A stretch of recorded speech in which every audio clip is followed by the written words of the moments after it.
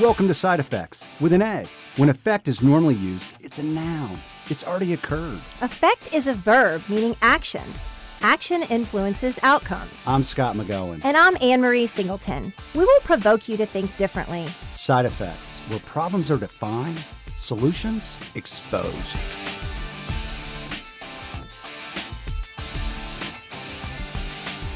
Welcome to Side Effects. I'm Scott McGowan. And I'm Anne-Marie Singleton. We have a guest with us today, Justin Howard. Thank you. From Black Box Improv. That's right. Yeah. Thanks for being here. Hey, I'm really excited to do it. We're excited to have you here. So a lot of people, Black Box Improv, kind of talk to us about what that is, and we'll talk about how we've experienced your organization. Yeah, so at its core, it's a place that people come to watch improvisational theater, which means that a group of people from our theater get on stage and based on very little information provided from the audience, we'll do an entire 1-hour show, take an intermission, come back, get more information, do another 1-hour show. Yeah, so if you've never experienced improv or you're wondering what it is, and this isn't exactly what happens, but it's sort of like that show that Drew Carey used to host, Whose Line Is It Anyway? Yep. Right? Yep. Where they call people up, they give them a skit, they tell them what they're supposed to do, and then they act it out. Yeah, one difference with ours, and I don't want to get too into it, but on that show, they get a lot more information.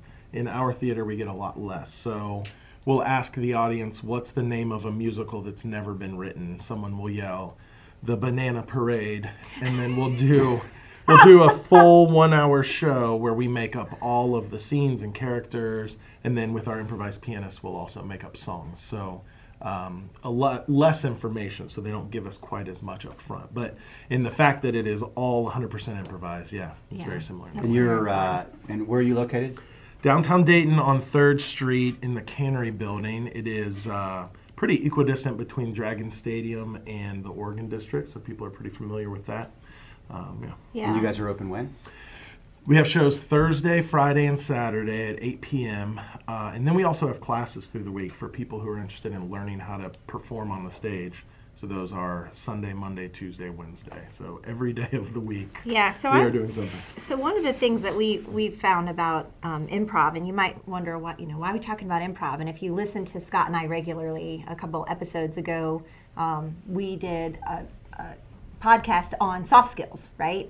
And so some of the time when we talk about leadership, we talk about business, we talk about giving back to the community, and how do we do that, and how do we improve the skills of our employees. And what we do is very technical, but it also requires human interaction, as does almost everything that you do in life. And so one of the things that we embarked on was an adventure to try to figure out how do we improve the personal interaction, the communication skills, which is what most people wouldn't recognize that as, but really soft skills of our workforce, starting with our consultant base. And we know Justin from the community, from his involvement with TEDx, and had a conversation and said, is this something you can help us with? I had heard from having a personal conversation with you that you had done some things at the Harvard Business School in terms of helping leaders and coaching, and you were like, hey, improv for business, like, check it out. That's not how I phrased it. I would think that's of not my words like, sales I could say comedy improv, right? That would make sense. Yeah. I could say business leadership, that would make sense. I'm not sure what was really interesting would be you'd say improv business. Yeah. And now that makes sense to us. Right. So kind of tell our listeners how you stepped into that. Okay, so when I opened the theater, my thought was, which was in 2012, my thought was I need to perform for a long time to prove to people that I know what I'm doing. That made sense to me. What I found out is that people typically would contact us about our own classes before ever seeing a show. And to this day, when we have a new level 1 class that starts, which we start one every month, we will ask the people who start the class, how many of you have never seen a show? And over 50% of the people raise their hands. And that kills me because I would think if you were going to learn, you would want to make sure I knew what I was doing first. But that has never been the case. So when it came to corporate training, it's not something that's new to the world of improv. And so I thought, kind of in the same way, eventually we'll get into this. But it just so happened that a guy in my theater finished his service in the Air Force. He went to Harvard to get his MBA. talked to a professor there about what I do and called me, and within a week I was on a plane to Boston, and I got the opportunity to do a 6-hour session with MBA students, and it was amazing. They loved it. And so, although I had done some stuff for some companies prior, I really wasn't pushing it at all. And then when I got back with that, a woman from my theater who does public relations said, please let me write an article to send out. The Dayton Business Journal picked it up, and then from then on, it's just been, kind of a steady flow of companies. But essentially, when you're on stage in improv, because we take such little information, you have to have really strong communication skills, the soft skills you're talking about. So listening skills, quick thinking, teamwork. So tell us how much people retain when they listen. We talked about this our first time together. Yeah, so like 25% is what actually Harvard found out in the 50s, and then other studies have been done. So out of everything that somebody says to you, 1/4 of it actually retains in your brain. So if our listeners listen to our podcast 4 times, will they have 100% of our message No. today? They'll have 4 1/4%. 4 25%. I was wondering how that math worked out. But think about that. 25% of what you hear, you retain. That's when you're really good, right? Yeah, well, I mean, it's kind of like the average of people, of adults. So for us in improv, though, the problem is if we only retain 25% of what we hear, it's a total mess on stage. And so it's a skill that when you learn improv, you have to get better at. If you're not better at listening, you're not ever going to be able to do improv. And so it works really well for the stage, but it turns out that companies all across the world really desire to listen to each other better, listen to their customers better. And so as companies over the years have tried to improve these skills, they found that some of the traditional training methods, although they present the right message, it's really hard for them to embrace that. Yeah, so that would be something like case studies, or it would be something like role playing. Those would be traditional training methods. I think one of the things too is really interesting. So we told our sales staff, hey, we're going to go improv. And, we get there, we sit down, there's a stage and a bunch of lights, and I'm sure they're freaking out, like what in the world? Because we come to your place to do it, to the theater. Yeah. And what was really interesting about that was number one is you made it a safe place, so I'm not going to embarrass you. And the first time was really around listening. And what I heard by the way, you're a great coach. Thank too. you. And you're really funny. However, and you're authentic, and you have a lot of information about just the human condition. So what the first experience was really around just like listening. And what I heard when you were coaching us was we don't normally want to listen because we have our own motive about our next thought. How do we get that out? Right. And you asked us one exercise. So someone would say one sentence, and we had to repeat it word for word, and none of us could do it. Right. Yeah.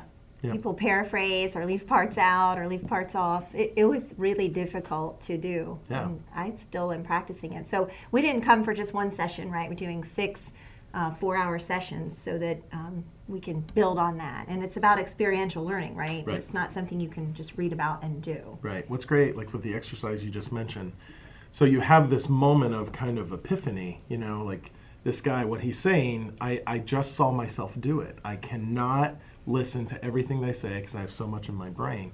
But then after that point, what we're trying to do is move you beyond that, right? And get the skill so that you can listen to what other people say and have faith in yourself that when they're done talking, you'll have words to say. And so that's what's so unique about improv is we're putting you in the situation.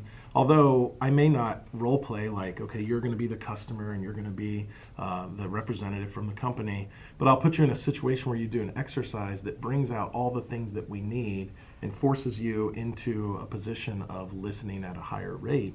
And then the other thing that's is like a woman from your group, Suzanne, she shows up for the last session, and she has this little calendar square that, those little daily calendars that she had seen and tore it off, and it was about how to listen and like how it makes, it's the greatest form of respect or something like that.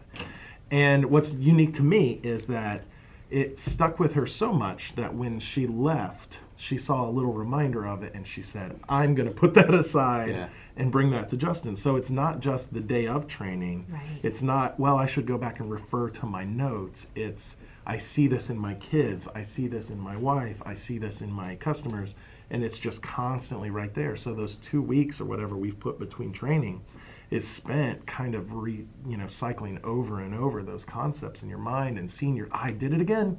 I didn't even listen to a word they said. Yeah. So it really cements itself, which is nice. I don't know if this is giving all your secrets away, but can you tell the story, the poker story about communication and Yeah, poker? so it's a theory of mine, I guess, or just I think a way of looking at it is I think communication is a lot like poker in that there are 3 types of people playing poker.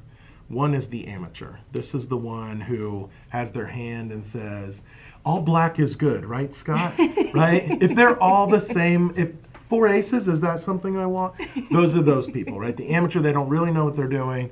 And so then there's the bully. And this is the person who is just trying to push you unfairly to certain aspects of the game. They don't really know how to play the game that well. They just know if they push all their chips in, they'll intimidate you, or if they mock you for taking too long. Or wear sunglasses. Or wearing sunglasses. Right. Yeah, they wear sunglasses Right. that have little eyeballs on them. Those are the bullies, right? Yeah.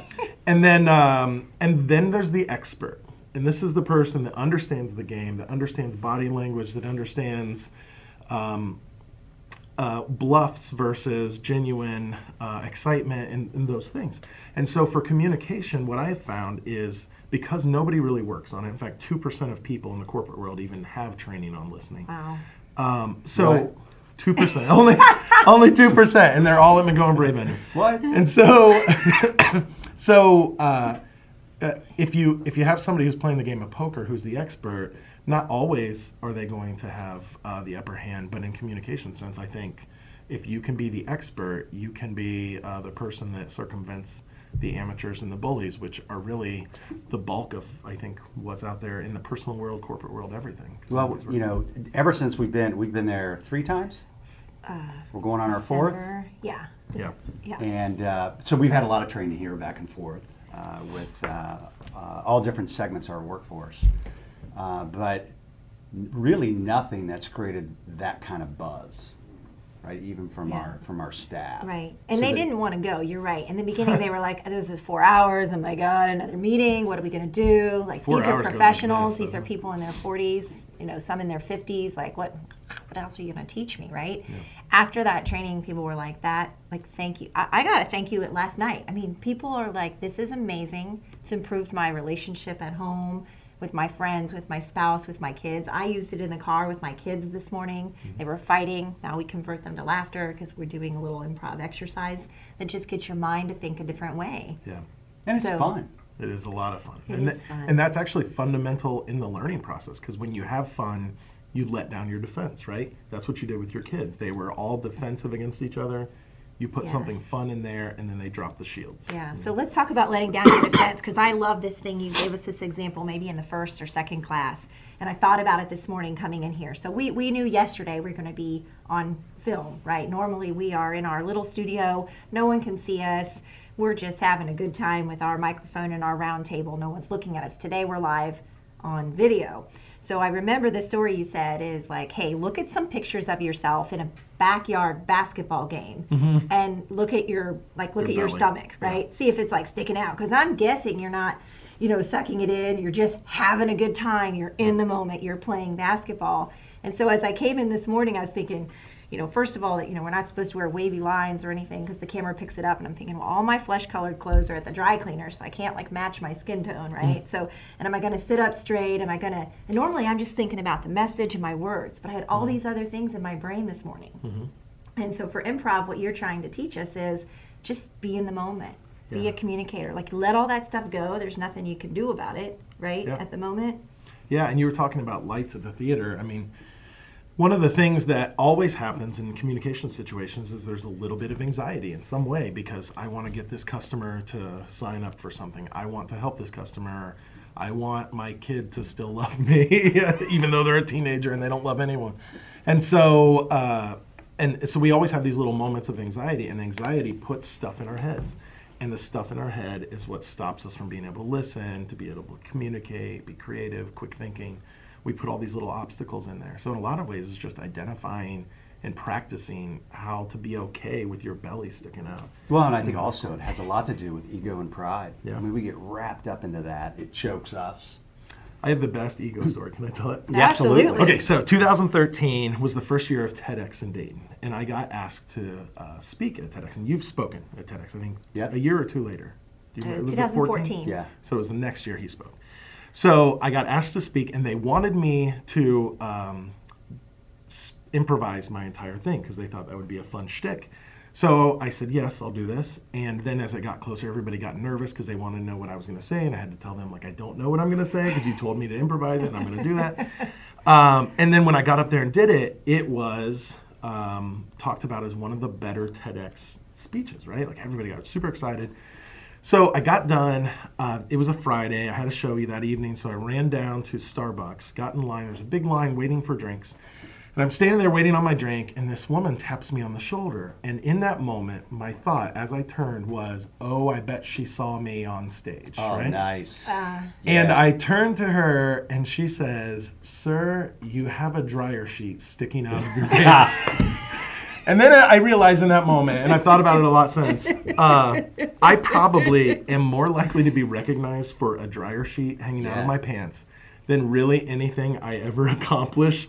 So it's probably time to just set the pride aside and just, you're just a human, you know? So if someone sees me in a restaurant and they stare at me for a minute, instead of thinking, oh, I bet they've been to my theater, I probably should think, I probably have something on my face. Yeah. You know, the other thing that I like about that is, you know, growing up, my mom used to tell my brother and I both, you're an artist.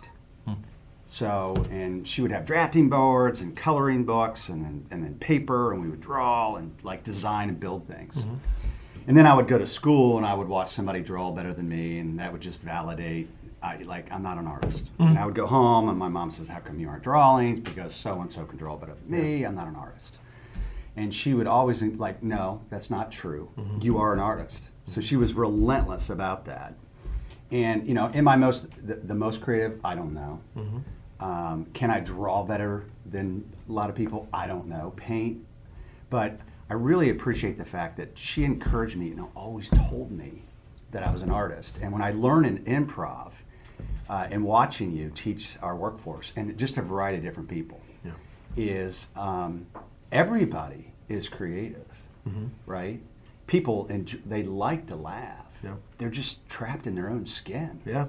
And I mean, I think we talked about this the first time you guys were in. I have this issue with our world telling everybody this is who you are. You're good at accounting. You do accounting. Right. Stay away from marketing, right? Right. And that's Dave how we might let me in marketing. that's how we treat people. Is we put them in this world where we're telling them you are this and aren't this. But in my theater, what I've found is even if Anne-Marie is only a tiny bit creative, if I can add that to Scott's bigger creative, we have more. It's just simple math, right? Right. And so instead of trying to say, well, her stuff isn't of value, instead it's let's try to eke out every little bit of creativity. And I think that really applies in the business world too. You can expand on what your team has. You've got a great team of account executives. But if you could be more creative, if you could get them working better as a team. To use their creativity. And I'll tell you, the thing that I've seen, you know, I'm Scott's worked with all these folks for forever. I've been here 11 years, is that when we get in there and they're ready to roll with, all right, I'm open. Like, open my mind. What do you have for me today, Justin? And you made us say nonsense things. Like, that was really hard last week. Like, don't form a sentence. Just talk like cup, shirt, bowl, ice, snow. Like, what does that even mean? But getting your brain to flow more freely and then doing an exercise where you need to think on your feet, it seemed to come a lot more easily. And I work with these guys. Some of them are, you know, about as interesting as the dark side of this coffee cup when it comes to talking about a spreadsheet, right? I love the team, but they're like, you know, there's rules. This is insurance, right? This is what we do. We're, you know, we need to be professional. And I don't even think they knew they were creative. They're like, oh, this is cool, right? Like, it's a whole different feeling. So I've had lunch with a couple of people and talked about you and your organization. Which is thank you. And then I'm like, hey, you got to call Justin. I'm telling you, I've been through a lot of sessions and training, and your workforce would enjoy this, regardless of whether it's sales or not. Right. So how do our listeners learn more about Black Box and Black Box Consulting? And Yeah. Black Box Improv. So we have two websites. Dayton Black Box is our website for the theater, and you can connect to the other website through that. But then we have one just for the corporate training called Outside Black Box, where you can get on and you can see a few testimonials, a few ideas of what we do and kind of how we shape things. Typically what happens is, like with you guys, you contacted me and you said, this is what we're trying to accomplish. How can we do that? And we built training around it. It's not like I had to reinvent exercises, but I do spend a lot of time trying to make sure that we're accomplishing what you want. And Right. like with you guys, we've got 6 sessions, and technically I said we're not going to work on teamwork till the end, but we've been working on teamwork since day one. Yeah. We just haven't talked about it. We've just watched it happen. So I'm trying to build something that ramps up to that. So usually companies will contact me. We'll talk about what they're trying to accomplish, and then we'll build something around that and go do it. So Yeah, so we'll put Justin's website addresses on our blog, healthierbirthdays.com, so you can take a look out there. thank you. Well, thanks for joining us today. Yeah, it's been awesome. And you've been a real asset to McGowan Brabender. You're Thank an you. asset to Dayton and our community. And hopefully our listeners will get value out of that. And hopefully Scott and I will be better communicators, so we can keep being interesting or more interesting on our podcast. Yeah, How we about can that? we can judge my we can judge my effectiveness by analyzing your first podcast and like one in 6 months. Right, Yeah, okay, absolutely. good. And certainly for our listeners, thanks for joining us live. Bye, Facebook world. Yeah, okay, so that we normally... So join it. If you have any questions or feedback, go to our website. Also, you can go to healthierbirthdays.com. You can reach out to Ann. You can reach out to myself. Ann at healthierbirthdays.com or Scott at healthierbirthdays.com. Thanks, everybody. Have a great week. Thank you guys.